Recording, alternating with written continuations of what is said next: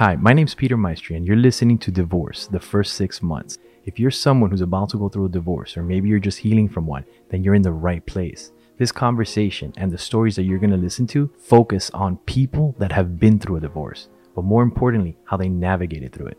Having said that, let's get right into it. My first relationship after my divorce was it was a nuclear bomb. Like, it was a disaster across the board, like terrible. But I knew working through it, I was like, okay, it would have been crazy for me to expect the next relationship that I got into after my divorce to be perfect. Like, that's insane. I knew I had it in me that, yeah, it didn't go great. It went terribly. I still wake up every day. I'm still fine. I'm still me. I don't need that person. I still am going to put one foot in front of the other, and day after day, eventually I won't think about that all the time, and I won't think about what a fucking disaster it was. I have that trust in myself, and I think that it's definitely one of the things that I feel like anybody getting divorced is going to deal with in the first few months afterwards is finding that trust in themselves again, Yeah. because they, like, what we talked about, they've more than likely completely lost themselves, and there are a couple of things you have to do, and that's, you have to get to know yourself again, who you are without that other person, and you have to start to love yourself again and realize that you're important, and have that trust in yourself that you did the right thing. What are you doing with the emotions? Like when you feel sad or when you want to cry? I know as a man, the thing that I dealt with the most is crying. Like I didn't have a relationship to sadness. I didn't Right. understand it in that capacity because I had never loved anybody enough to want to marry them. Yeah. So when it ended, it was like, fuck, what is this? Oh, Right. I don't It's a whole understand this. it's And a you whole can't. different kind of grief that you've Yeah. never dealt with. It's Yeah. like wearing a fucking cardigan and and you're just like, I don't want to fucking wear a cardigan. Why but you can't Why is take this it off? happening? You're just like, Uh-huh. fuck. Yep. Like, what do you do in that situation? What did you do? Well, I had a relationship with sadness very early on. Yeah. So um I've lost a lot of people in my life. It started with losing my dad at 10 months old. So loss was not something that I was unfamiliar with. Um, I do feel like it's very different when you lose someone that's still there. Like, then, you know, dealing with death as a loss, like that person, you're not going to run into them at the grocery store. Yeah. Whereas you might run into your ex at the grocery store. So that loss does look different. I've always been a person that lets myself feel emotions, and sometimes that is to my peril. I am an emotional being, and I cannot hide what I think on my face. I'm one of those people that you can look at me at all times and be like, "Oh, she fucking hates that guy. Look at her face." Like, um, I eventually, no matter what, those feelings are going to come out. Yeah. You can try and shove them down as long as you want to, and you can try and hide them or hide from them. They're going to come out. They're going to manifest in one way or another. And you would just be better off to just get it out of the way and deal with it when it happens. Yeah. Like, yeah, let those emotions have their place. Like, I I wish, to be honest with you, like, when you say that you didn't know how to deal with that sadness because you had never loved something that much, and crying, everybody should cry. Like, first of all, crying is an actual physiological response. There's a reason for it, a chemistry reason for it in your body. Everyone has this perception that crying or being sad or whatever is just being emotionally weak. It's actually being incredibly, incredibly emotionally strong to cry. And it's a release. It's an actual physical release in your body that happens. So not knowing how to deal with that, just take that little bit of it with you. Like anybody that listens to this or anybody that watches it, any man that's like, I had to cry and oh, that was weird. Like I've never experienced that. It's no different than blowing your nose. Okay. Yeah. Like, And if you don't do it, you're gonna have a lot of boogers up there. right. Like take the shitty perception that everyone has that it makes you weak. No, you know what? I would much rather see a guy cry and actually release his emotions than see it all pent up to where he fucking blows up later in a different manner.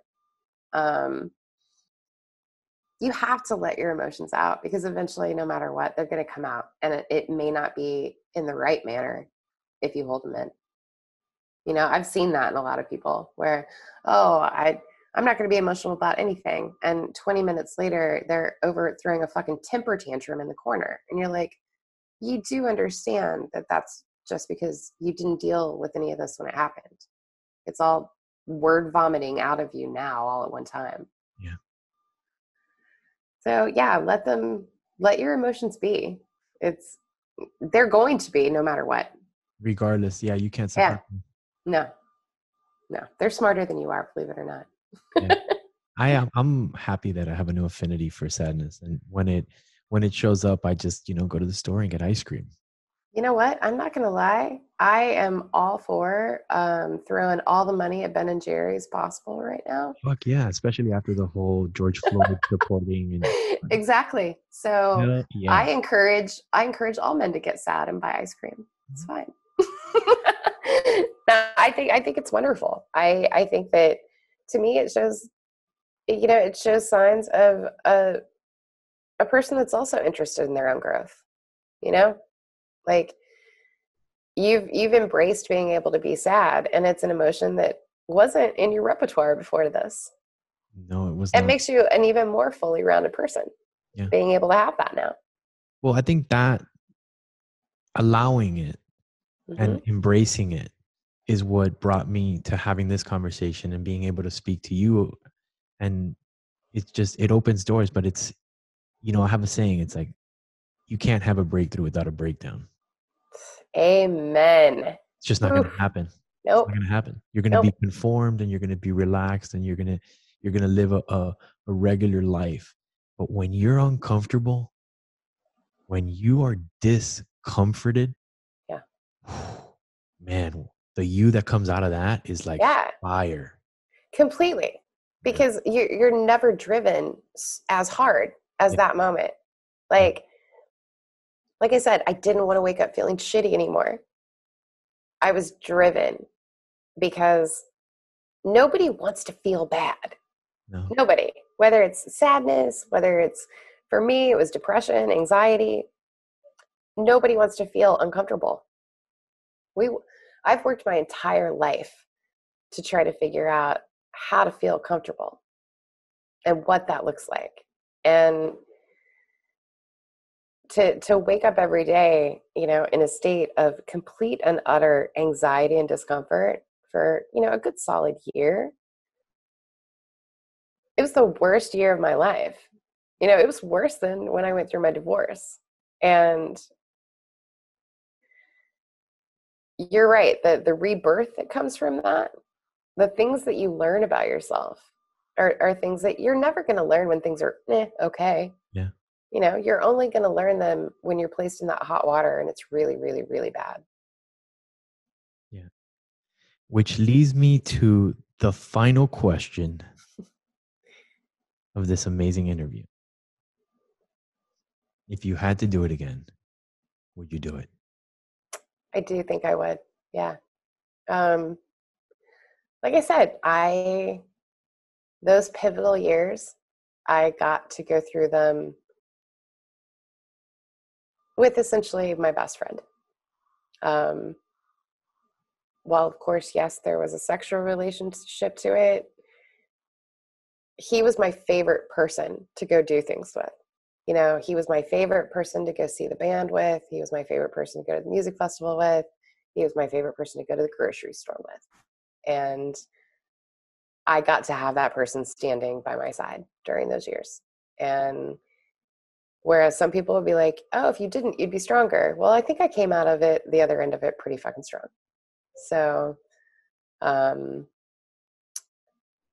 I think that I went through some really pivotal things with him that I look back to those experiences, and I'm glad that I don't have to go through them again. But I'm glad that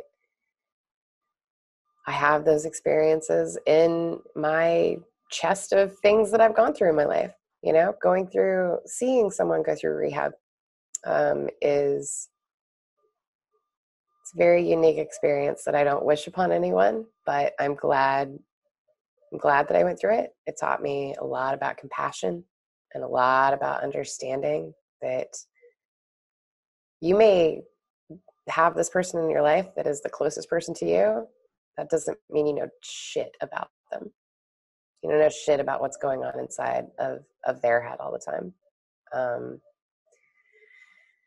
And I don't think that my life would have turned out the way that it did. I think that the strength that I had to find propelled me to do things that I never expected that I would. And I think that I found a lot of that in getting divorced.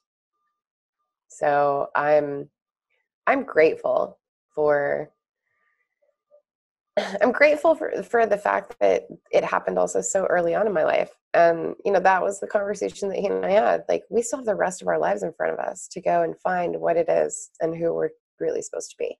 Yeah. And I'm grateful for the entire thing, really. And I'm glad that I can look back at it that way. I'm glad that I'm not full of resentment and anger and hate. And I'm glad that we didn't walk away from it hating each other. That would have broken my heart more than anything. So yeah, I would have done it all again. Nice.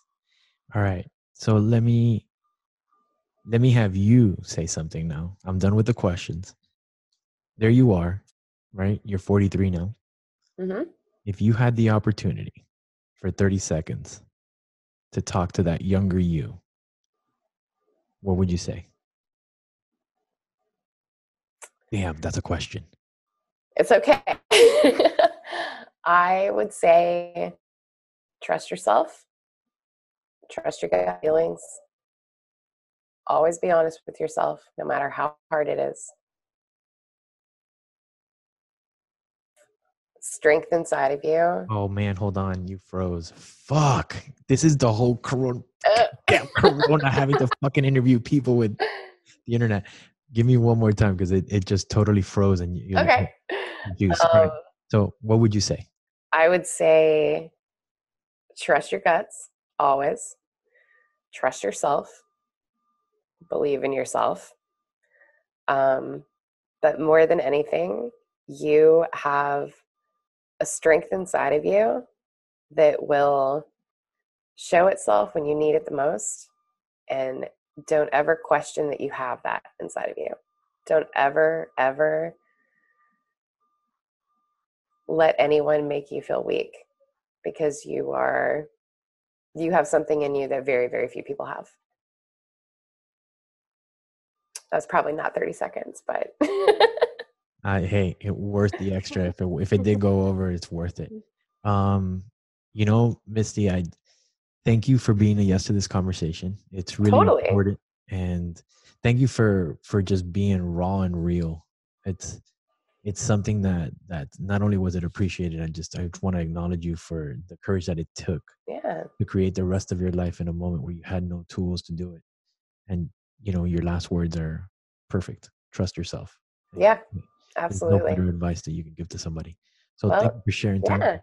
Thanks for having me. I hope that people get something out of this, because I wish when I had been going through this that I would have had something like this to watch. You know, other people's experiences. That's how we learn. Yeah. When we see our own humanity in other people. Absolutely. Yeah. So guys and gals, that was Misty, and in all her essence, make sure to see everything and hear everything that she has said. Like, there was just gold everywhere. So you got to mine it. Thank you once again for giving us your time. This started because someone challenged me to be vulnerable. So I'm going to challenge you right now. If it made a difference, reach out and tell somebody. It really does make a difference.